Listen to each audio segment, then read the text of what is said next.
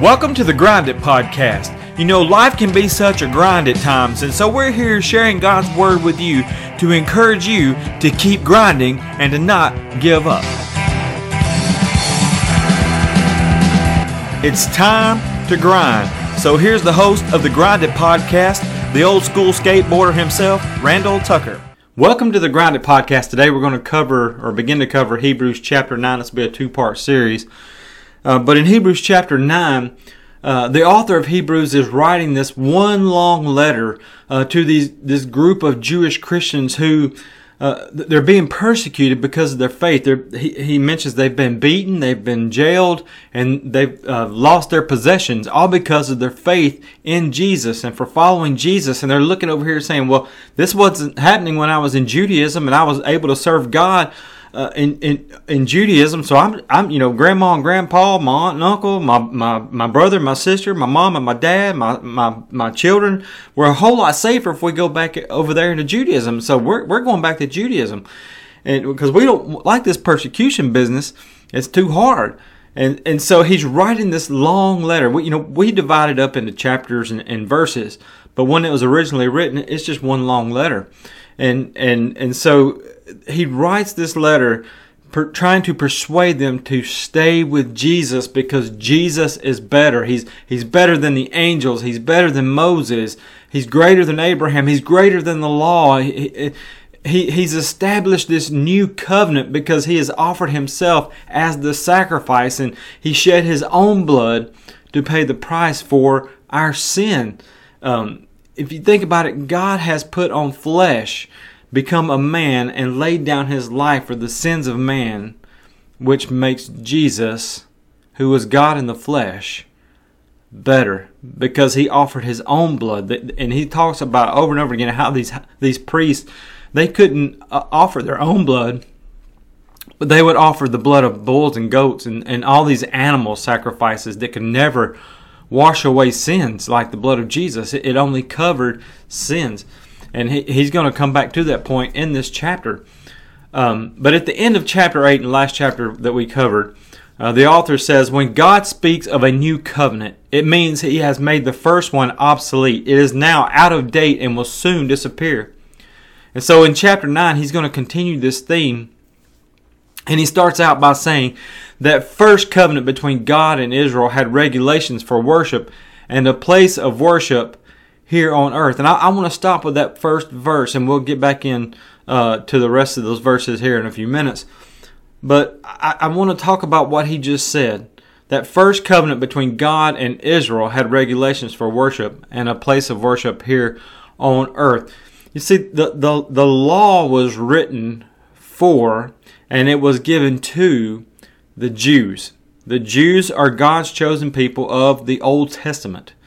They were the apple of his eye. That's what he said about Israel. Israel is God's choicest vine of the Old Testament. And it's all started with Abraham. I'm the God of Abraham, Isaac, and Jacob, right?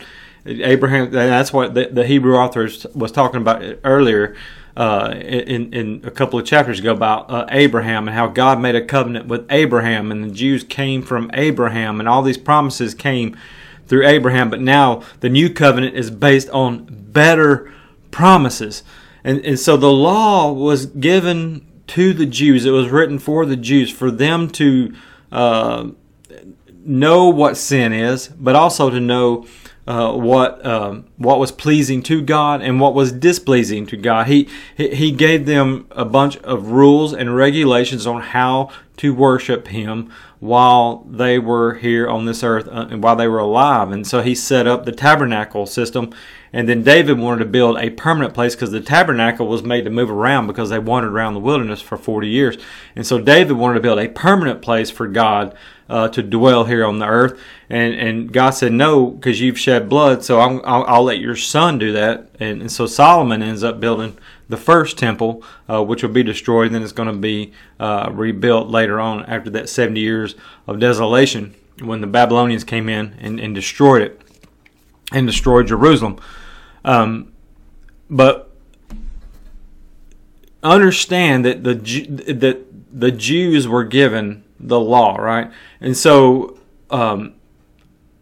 kind of we could say then that the old covenant was restricted to the Jews. The Gentiles, if you're not a Jew, you're a Gentile, period. And you know, anybody that is not a Jew, they fit in the category, no matter what nationality, what race they are, whatever, they fit in the nationality of, or they fit in the category of Gentiles. And so the old covenant then was made specifically for the Jews, and everybody else was left to fend for themselves, if you will. And so what makes the new covenant better, this one that Jesus has established by offering himself and shedding his blood, is that now the Gentiles are included. It's not specifically to the Jews. Now when he first come on the scene and he started his ministry, let's say John the Baptizer has baptized Jesus in the Jordan River, and Jesus goes around and he chooses his 12 disciples that he would pour himself into over the next 3 to 3.5 years. He would tell them, when he would send them out on a mission, he would tell them specifically, only go to the lost sheep of Israel. Don't go to the Gentiles, only go to the Jews. But there was a time coming that the Gentiles would be grafted into the kingdom. And in John chapter 10, verses 14 through 16, Jesus says this, and this is the chapter about Jesus being the good shepherd. He says, I am the good shepherd. I know my own sheep, talking about Israel. I know my own sheep, and they know me, just as my Father knows me, and I know the Father. So I sacrifice my life for the sheep. But and he's talking about Israel there. I'm sacrificing my life for Israel, for my people, the Jews. But listen to what he says in verse 16. I have other sheep too that are not of this sheepfold.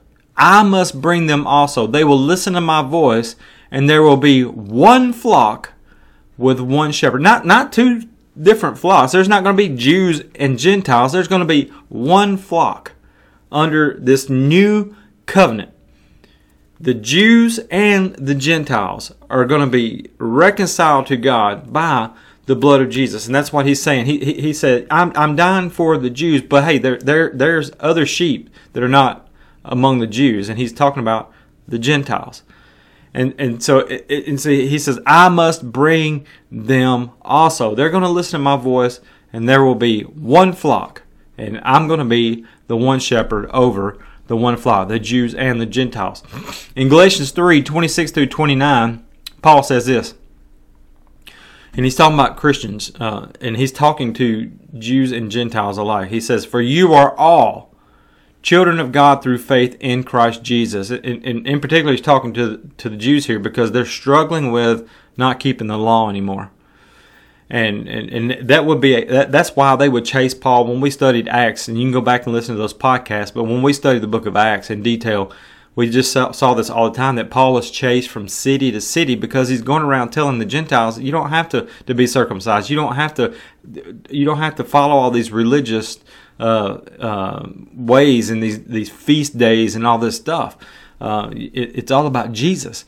And so the Jews were very upset with Paul, and they tried to kill him, they stoned him, they beat him, but yet he kept going.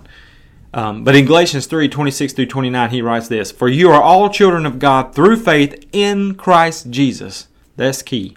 In Christ Jesus. He is the one shepherd, right? And all who have been united with Christ in baptism have put on Christ. So they've been baptized in the watery grave, and they've been brought up the new creation in Christ Jesus. Talking about all, Jews and Gentiles alike. And then he says, you've all been united with Christ in baptism, have put on Christ, like putting on new clothes. There is no longer Jew or Gentile. Remember what Jesus said, they're going to be one. The other sheep that are coming, which is the Gentiles, Jews, Gentiles, they're going to be one with one shepherd. And here's Paul saying, all of y'all who have been united with Christ in baptism and put on Christ like putting on new clothes. There is no longer Jew or Gentile, slave or free, male or female, for you are all one, there it is, in Christ Jesus.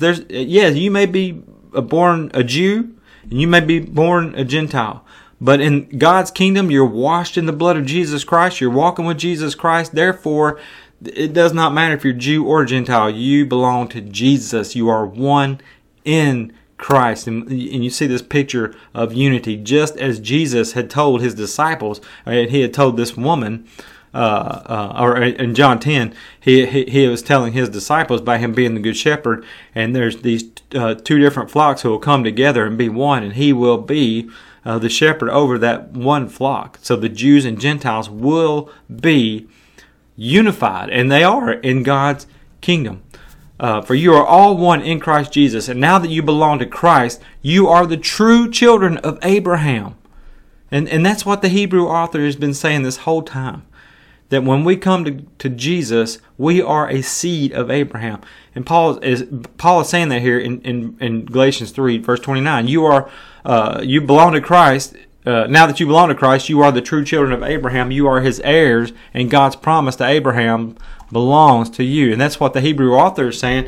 And this is one of the reasons why a lot of people attribute the book of Hebrews to Paul. But Paul usually signs his letters. But if he wrote Hebrews, he didn't sign off on it. But the whole thing that the Hebrew author is trying to emphasize to the people is that that Jesus is better. And one of the reasons why he gives that is because the new covenant is based on better promises. And here's Paul saying, you are heirs. If you belong to Jesus, you are an heir to Jesus, and God's promises to Abraham, or promise to Abraham, belongs to you. But to show you a great example of how Jews and Gentiles are now unified in Christ, we are one in one flock, just as Jesus said we would be,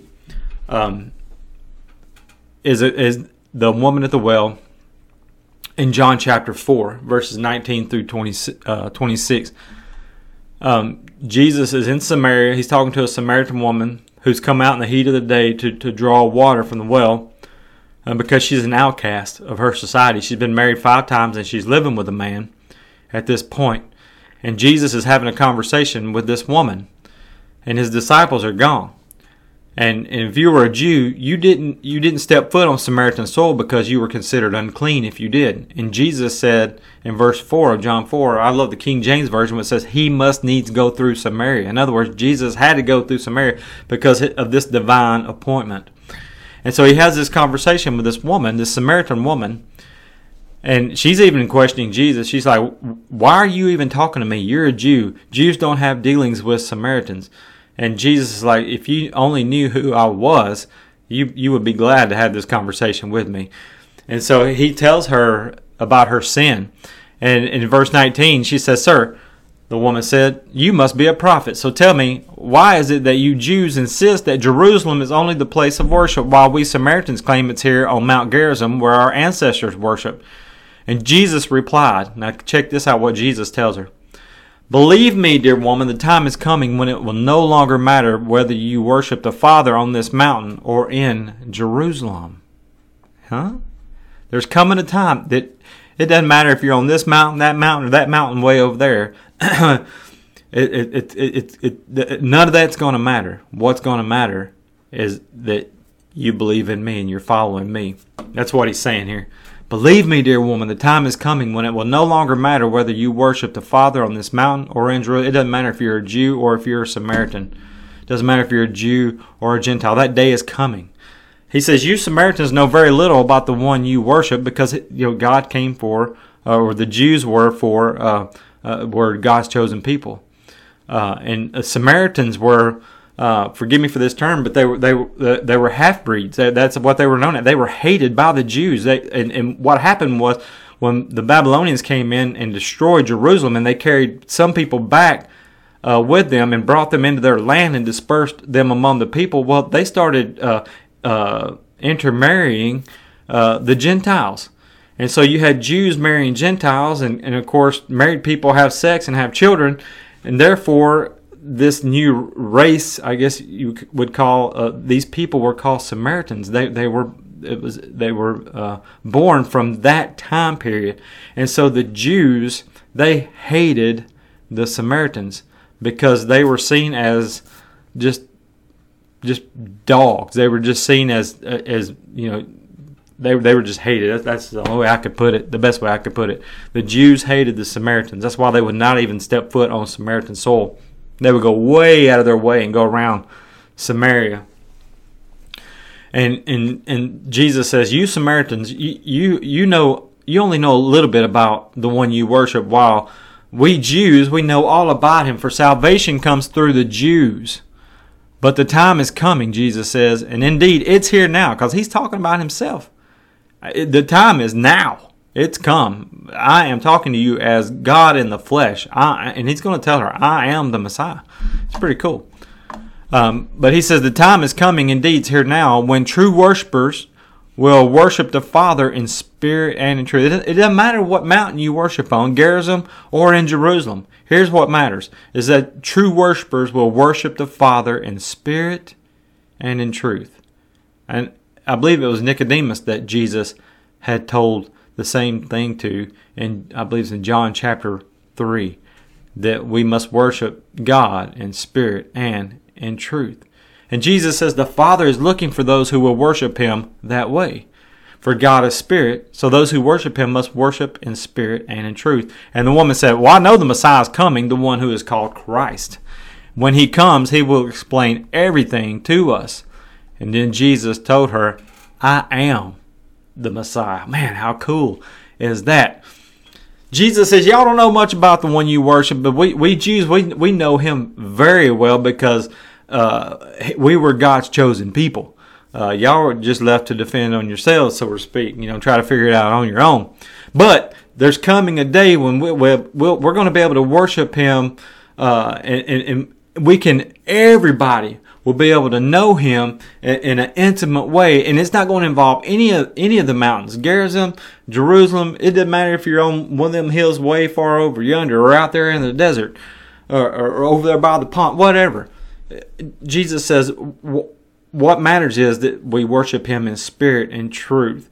And so this conversation with this Samaritan woman inside Samaria, on Samaritan soil, between Jesus, who is a Jew, and the Samaritan woman, is a great example of this unity and God welcoming the Gentile people, us, into the fold. And so now you have Jews and Gentiles, even these dirty dog Samaritans that the Jews hated.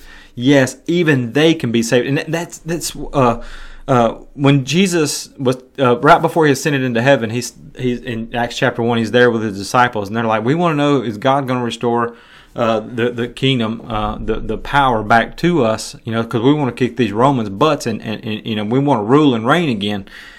And Jesus says, y'all need to wait for the promise of the Father. Talking about the Holy Spirit that's going to fall on them in Acts chapter 2. And he tells them, once that happens, you're going to start in Jerusalem, and you're going to go out into Judea. And then he says, into Samaria, and then to the other parts of the earth. And so that's exactly what we see happen. We see the church begin in Acts chapter 2, and the Holy Spirit falls on the apostles, and all these Jews from all over, they're gathered for the Feast of Pentecost, and they hear their languages, and they hear the message of Jesus, and how God sent his Son, and how they've crucified the Messiah they've been looking for, and they're convicted, and they say, men and brethren, what shall we do? Well, how do we correct this? And Peter says in 38 through 41, repent, be baptized, every one of you, in the name of the Lord Jesus Christ, and you will receive forgiveness of your sins, and you'll be filled with the Holy Spirit. And so that day, it kicked it all off. And then the church stayed in Jerusalem for quite a long time. Then around chapter 8, you have persecution coming along. Stephen is stoned. And then Saul, who later becomes Paul, is out wreaking havoc. And he's going from house to house. And he's grabbing men and women, grandma and grandpas, aunts and uncles. And he's pulling them out of the house. And he's bringing them to jail and in prison. Many were killed for their faith, and because of that persecution, the church is scattered. It leaves Jerusalem, and it goes just like Jesus said. They go out into Judea, and then the next thing you know, we have this story of Philip going into Samaria, where he will settle with his family. And it says that great joy was brought to that city, and men and women were baptized into Jesus Christ. And so we start to see this picture of exactly what Jesus said, that I have sheep that are not of this fold, talking about the Gentiles, and we, because of persecution, and the church spreads. When the gospel message goes outside of Jerusalem, and the Gentiles start hearing it, and they're like, "Woo! We want a part of this, and we need salvation." And so the Jews and the Gentiles are welcomed into the fold. And it was a struggle for the Jews. I believe it's in Acts chapter 10. It's in the story of Cornelius, when Peter goes to Cornelius' house and the Holy Spirit falls upon the Gentiles there, and Peter baptized him. At the end of, I believe it's chapter 10, it says that they went out preaching the gospel, but they only went out to the Jews only. So this was a struggle for even the Jewish Christians when the church first began. And we still see this in Galatians, I believe, when Paul has to confront Peter, because when the Jews, that he was eating with the Gentiles, but when the Jews came in, Peter separated himself from the Gentiles and went and ate with the Jews. And Paul says, "Look, dude, this ain't going to fly here. You're not going to be two-faced. We're all one in Christ Jesus." But my point is, the new covenant is better because now it's not only Jews only, but it's Jews and Gentiles. And we are Gentiles if we are not a Jew. And we can be washed in the blood of Jesus Christ. Our sins can be forgiven, and we can have a relationship with God the Father. We can accept Christ as our Lord and Savior, and we can worship God in spirit and in truth, just as Jesus said it was going to happen, and it's happened, and it's still happening 2,000 years later. So the new covenant then is better because it's for everybody, both Jew and Gentile. And that's what he's going to say here in chapter 9. He says that first covenant between God and Israel had regulations for worship and a place of worship here on earth. There were 2 rooms, and he starts talking about the tabernacle. I love this. There were 2 rooms in the tabernacle. In the first room were a lampstand, a table, and sacred loaves of the bread on the table. This room is called the holy place. And there was a curtain, and behind the curtain was a second room called the most holy place, or the holiest of holies. In that room were a golden incense altar and a wooden chest called the Ark of the Covenant, which was covered with gold on all sides. Inside the ark were a gold jar containing manna, Aaron's staff that sprouted leaves, and stone tablets of the covenant. Above the ark were cherubim of divine glory, whose wings stretched out over the ark's cover. That's called the mercy seat. The place of atonement is what he says. And that's where the priest would come in and sprinkle the blood of the animals on behalf of the people of Israel. But he says we cannot explain these things in detail now. So I want to talk about a few things that he says here. And keep in mind back in chapter 4 that the author says that the people now, because of the blood of Jesus, that we have direct access to the throne of God, and that we can go. We don't need a priest to go to God on our behalf. We can go straight to God in prayer. We can go before the very presence of God, the throne of God, through prayer, because of the blood of Jesus, the sacrifice that Jesus has made on our behalf, and we can find help in time of need. And so I believe it was in chapter 4. Yeah, in chapter 4 he had told them that. So keep that in mind as we talk about this. But when I read what he says here in chapter 9, the first thing that comes to my mind is this.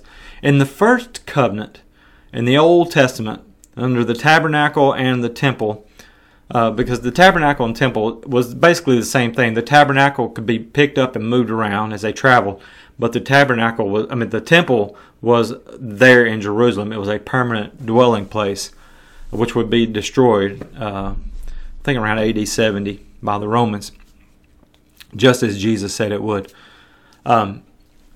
But it's still standing at the time of this writing of this book of Hebrews. But keep in mind in chapter 4 that the Hebrew author says you have direct access to the throne of God, and you can go directly to God for help in time of need. But with this first covenant, then, when we read what he says in chapter 9, the first thing I think of is separation. There was separation. The people were separated from God. because they had to have you could just not willy-nilly into the temple or into the tabernacle and go make your sacrifices and go into the holy place and partake of the showbread and the candles and burn incense. You couldn't do that. You had to be a priest, and you had to have a priest to make intercession for you. And so that priest would have to go before God on the people's behalf. So there was this separation between God and the people. But also there was another separation between God and the priest, because there was a curtain between the holiest of holies and the holy place. And the priest could only go into the holiest of holies one time a year. And to make atonement for the sins of Israel. And that is called the Day of Atonement. And you can Google that and you can read all about that in the Old Testament. I believe it's in the book of Leviticus. I can't remember exactly what chapter. I thought I had it in my notes, but I don't see it. But that's called the Day of Atonement, and you can find that very easily. So another reason why the new covenant is better, because with Jesus, with the sacrifice that he made, there is no more separation between God and man. That when Jesus died on the cross, and you can go read this in the Gospels, but when Jesus died on the cross, the veil that separated the priest from God was torn in two from top to bottom, as if God just took his big old hands and just ripped that huge thick curtain in half, signifying that there is no more separation between God and man. Because of the blood of his Son Jesus, we now have direct access to the throne of God, which makes the new covenant way better and much more awesome. There were 3 items in the holy place: the lampstand, the table of showbread, and the altar of incense. Now, the author of Hebrews puts the altar of incense on the other side of the veil, but I'm 99.9% sure, almost 100% sure, that the altar of incense, and I don't know why he did that, but the altar of incense was on this side of the veil in the holiest of holies. The lampstand it's light. I mean, they lit candles. It lit up the room. And what's interesting is in John 8:12, Jesus says, "I am the light of the world." And then you have the table of showbread in the holy place, where if you remember the story of David, he was on the run before he became king when Saul was trying to kill him, and he was starving. And so he goes inside the tabernacle and he steals the bread that was consecrated for the priest that was on this table of showbread. He knew where he could get some food very easily, and so he goes in and he literally steals the bread and feeds himself and his men. So you have this table of showbread inside there. On one side of the room you got the candles. On the other side you have this table of showbread. Well, what did Jesus say in John 6:35? He says, "I am the bread of life. Whoever comes to me will never be hungry again. Whoever believes in me will never be thirsty." But he says, "I am the bread of life." So you got the candles that represent Jesus, the light of the world. You have the bread that represents Jesus when he says, "I am the bread of life." And then there's the altar of incense. And incense throughout the Bible, Old Testament and New Testament, Book of Revelation, it's Psalm 141 verse 2. The incense represents prayer. David, I believe it's a Psalm of David, in Psalm 141, the psalmist says, May my prayer be set before you like incense. May the lifting up of my hands be like the evening sacrifice. And that's what they would do, was they would burn incense, and they would hold this incense up, and the smoke of the incense would just fill the room. And I remember as a teenager, at this, I used to be a part of a huge Pentecostal church, the First Assembly of God in Milan, Tennessee, and we had a Jew come in, and he was a Christian, and he put on the Passover meal for us, and he also did this. He burned some incense, and it was the sweetest smell, and for weeks we would hold services, and you could smell that sweet smell of that incense.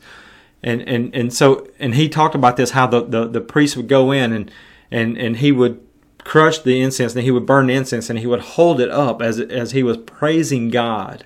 and that smoke would just fill the holy place. Well, if incense represents prayer, well, what did the Hebrew author say in Hebrews 7:25 about Jesus? He is sitting at the Father's right hand, making intercession for us. He is praying on our behalf. Because of His blood, we are forgiven. And so, yes, we're sinners still, but we're saved sinners because of the blood of Jesus. Nothing that we could do could save us. Nothing. It doesn't matter how many people we baptize, how many people we share Jesus with, no matter how many times we pray for people. None of that matters. The only thing that matters is the blood of Jesus and His sacrifice that He has made on our behalf. And He is sitting at the Father and He's saying, Father, they've been washed in my blood. They're forgiven. And so the incense then represents the intercession, the prayers that Jesus makes on our behalf. The tabernacle and the temple were representing what was about to come with the Messiah, with Jesus. It was all about Jesus. From Genesis to Revelation, it's all about Jesus. And the Hebrew author is trying to get them to understand this, that Jesus is better. Even he's going to mention this later on in the book, in the letter, but if you go back to the tabernacle in the temple, it was representing what was to come. And the first thing, when you walked inside the tabernacle, the first thing that you would encounter was the altar of sacrifice, or altar of the burnt offerings, and they would kill these animals and offer them over fire and burn these sacrifices up to God. And He would say, "Oh, it's a sweet smell into my nostrils." Well, what did Jesus say in Luke 9:23? He says, if you want to be my disciple, you have to deny yourselves and take up your cross daily and follow me. Well, what happens at the cross? Death. A sacrifice. Jesus died. Jesus was sacrificed on the cross. And if we want to follow Jesus, if we want to get to the holiest of holies and we want to get to God, the first thing we have to do is make a sacrifice. And we have to sacrifice our selfish wants and needs and our will and put on Christ. Romans 12:1-3. Therefore, Paul says, I urge you, brothers and sisters, in the view of God's mercy, to offer your bodies as a living sacrifice, holy and pleasing to God. This is your true and proper worship. Do not conform to the pattern of this world, but be transformed by the renewing of your mind, and then you will be able to test and prove what God's will is, His good and pleasing and perfect will. We are to make a sacrifice if we want to worship God, if we want to get into heaven, if we want to be washed in the blood of Jesus, we have to get on the cross. Well, the next thing after the altar, and this is really brief, but the next thing you would encounter after making the sacrifice, if you were going to the holy place, into the holiest of holies, if you're trying to get into the presence of God, you make the sacrifice. So the next thing that they made, they would go to the brazen laver and wash. There is this big old bronze tub full of water, and they would wash, and it represents baptism, the sacrifice and the washing. You want to come to Jesus? You want to come into the presence of God? You make a sacrifice yourself, you die to yourself, and you are baptized into Jesus Christ. In Mark 16:15 and 16, there's just a couple of verses I want to throw at you. Jesus said, go into all the world and preach the gospel, the good news, the death, burial, and the resurrection to all creation. Whoever believes and is baptized, there's a conjunction word there. This is not an option. This is a command from Jesus. Whoever believes and is baptized will be saved, but whoever does not believe, well, obviously, if they don't believe, they're not going to be baptized, so they're going to be condemned. I don't understand why people make baptism an option. And they just say, all you have to do is believe in your heart. That's just not what the Bible teaches. Over and over again, when the church began in Acts chapter 2, the examples that are given, they were all baptized. And Paul continues to talk about people being baptized. So why argue the point? Just do what they did and get what they got. Anyway, Acts chapter 2, 37-41. The day of Pentecost, the Holy Spirit has fallen on the disciples, right? Peter stands up and he preaches how they've crucified Jesus. and when the Jews, they were together there on the feast for the Feast of Pentecost, when they'd heard this message, they were cut to their heart. They were pricked to the heart. They were the Holy Spirit had convinced them that, hey, you're guilty. And they said to Peter and the rest of the apostles, brothers, what shall we do? And Peter replied, repent and be baptized. He didn't say, just say this prayer after me. I'm going to count to 3. Raise your hand if you want to be saved. No, he says, repent of your sins and be baptized in water. That's what he means here. There's no argument to it. That is facts. Repent and be baptized. There's a conjunction word there. And repent and be baptized, every one of you, in the name of Jesus Christ for the forgiveness of your sins, and you will receive the gift of the Holy Spirit. The promises for you and your children, all that are far off, for all whom the Lord our God will call. With many other words he warned them and pleaded with them, save yourselves from this corrupt generation. And those who accepted his message were baptized. They didn't say a prayer. No, they were baptized in water, and about 3,000 were added to their number that day. Why? I'm not going to belabor the point, but just do what the Bible says and don't argue with it. I mean, why is that so difficult? There was a curtain that separated God from man. So you want to get into God's presence behind that curtain. You come into the tabernacle. You come to the temple. You have to make a sacrifice. You have to be washed. That's baptism. And then you can come into the holy place. And there's the candles that represents Jesus, the light of the world. There sits the table of showbread that represents the body of Jesus that will be broken on our behalf. Or he is the bread of life. Then you have the altar of incense, which represents Jesus and him making intercession on our behalf. And then there's this curtain that separated the holiest of holies and the holy place. And so only with blood the priest could go one time a year on the Day of Atonement. And that is actually found in Leviticus 15 and 16. But they could go in on the Day of Atonement one time a year into the presence of God. And they would have to put bells on, and they would tie a rope to the foot of the priest, because if he died in God's presence, they would have to pull him out, because they could not go behind the curtain. So they would have to pull him out by that rope. So they would listen for the bells, and if the bell stopped, well, Bob must be dead, so we got to pull him out with the rope.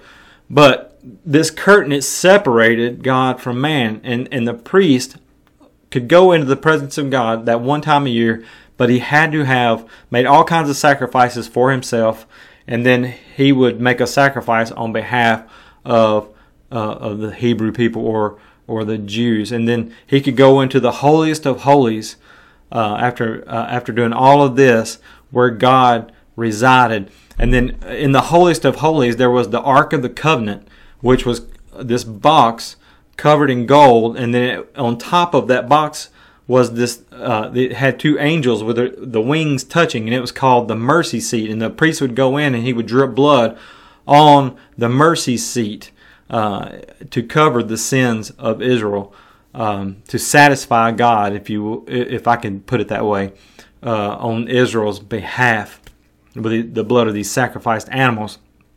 But in the Ark of the Covenant, there were 3 things, and you can read about this in Exodus 25. It had the gold jar containing manna, the body of Christ.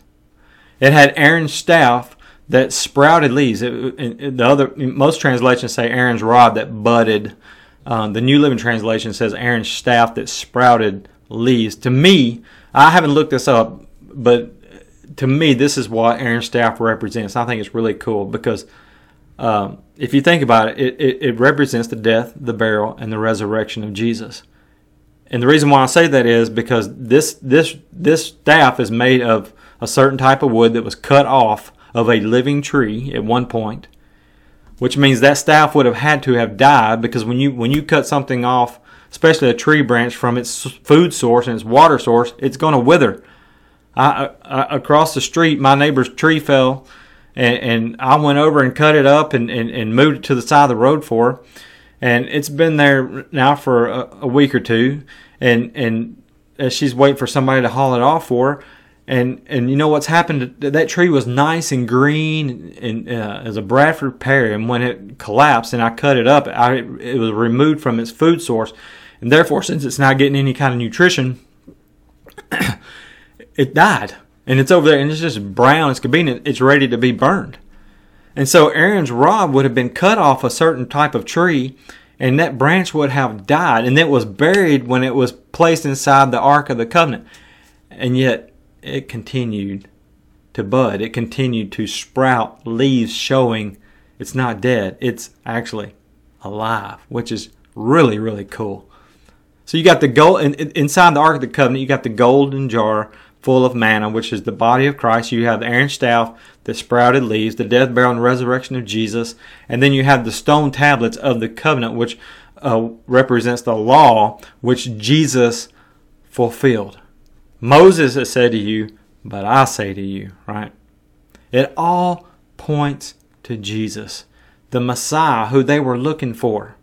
And then you come over into the New Testament, and Jesus has come, the Messiah has come, and now they're looking back. The author of Hebrews is looking back, trying to get these people to keep their eyes on Jesus. 2,000 years later, we're looking back, and we're pointing people to Jesus. We're pointing people to the cross. In the Old Testament, they were looking to the cross. They were looking forward. In the New Testament, we're looking back and saying our lives literally depend upon Jesus and the cross. And I can kind of understand where the people are coming from because of persecution. They want to go back into Judaism where it was much safer and it was easier. And that's something that's been going on. This was the covenant God established with Abraham, the father of the Jews.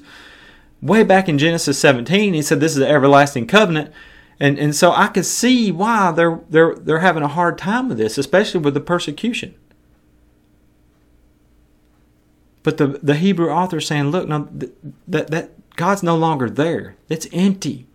It's all about Jesus, who is way better. He's better than the angels. He's better than Moses. He's better than the law. He's better than Abraham. He is better because he's the best high priest. He made a sacrifice on our behalf, and he's sitting at the Father's right hand where he's making intercession for the people. And so the concept that he is trying to imply to them or tell them just straight out is Jesus is better than all of that old covenant stuff. It's obsolete, he says. Jesus is better. And he's going to say this, and we'll end the podcast, and we'll pick it back up with the next one.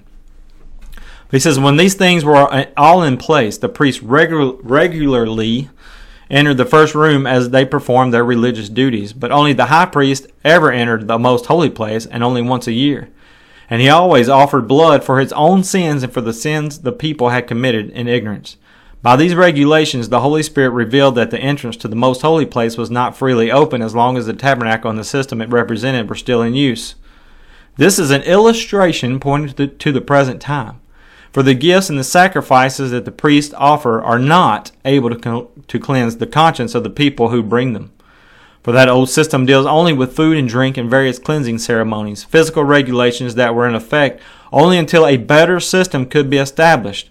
So, Christ has now become the high priest over all the good things that have come. He has entered that greater, more perfect tabernacle in heaven, which was not made by human hands and is not part of this created world. With his own blood, not with the blood of goats and calves, he entered the most holy place once and for all time and secured our redemption forever.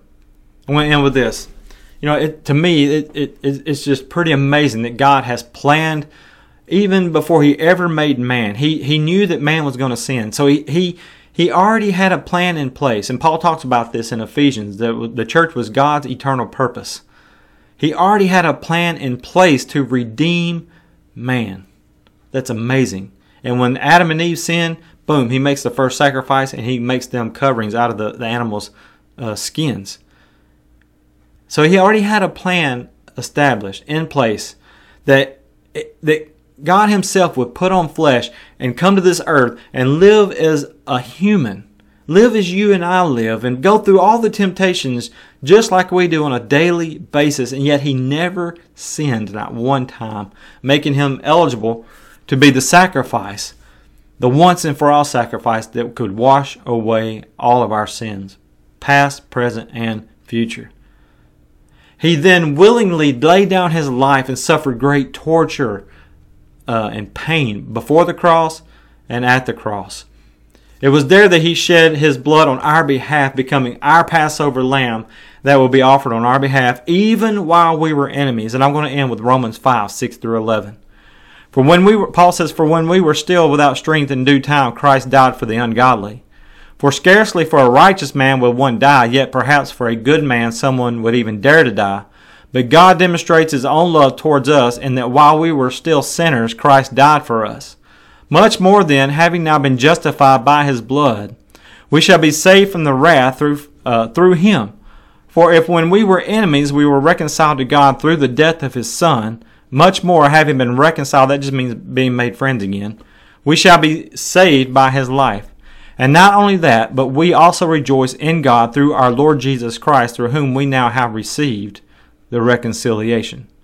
While we were enemies, Paul said, Christ died for us. We don't have to get our lives right to come to God. I hear people say this all the time. I need to quit something. I need to work on something. I need to get my life right, and then I'll come to Jesus. No, friends, it does not work like that. You come to Jesus, and he'll make your life right. You sacrifice yourself, and you put on Christ, and you're baptized in that watery grave, and you come up out of that water a new creation. You're filled with the Holy Spirit. Your sins are forgiven, and you know what? You're still going to sin. Because that's what we do. We're humans, but we're saved through faith in Christ Jesus. That's why it's a better covenant. Our sins are forgiven as far as the east is from the west. It's not like God gets amnesia and forgets all about our sin, but the penalty, we're forgiven. All because of what Jesus did on the cross, and he shed his blood. And as we start to follow Jesus, it's a process. We're forgiven.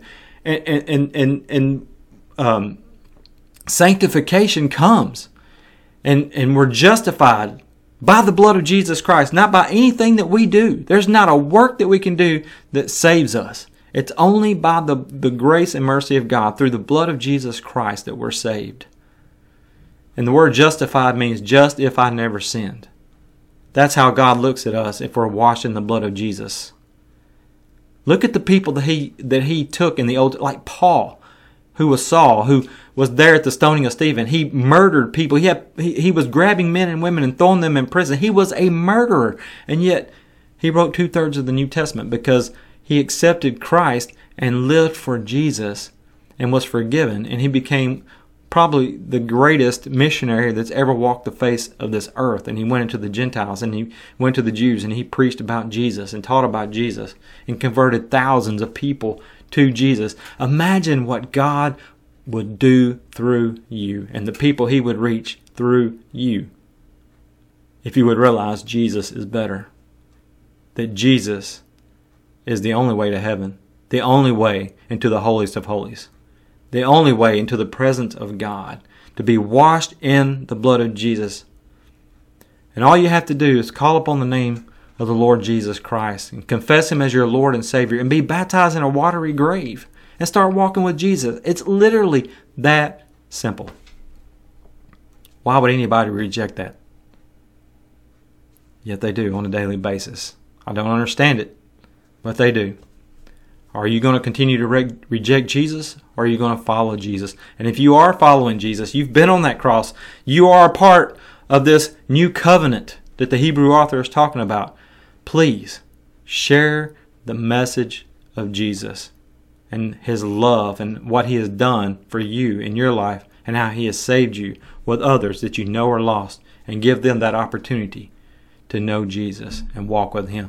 God bless you. Thank you for listening today. We'll pick up and finish Hebrews chapter 9 in the next podcast. Keep grinding and have a great day. Thank you for listening to the Grind It Podcast today. May God bless you. If you have any comments or questions, you can email them to us at thegrinditpodcast@gmail.com. If you would like Randy to come and speak at your church or your next event, you can contact him through that same email address. Also, I would like to thank Jody Foster's Army, also known as JFA, for their song ABBA, as we use for our intro and our outro off their untitled 1984 album. May God bless you, and remember, keep your eyes on Jesus and keep grinding.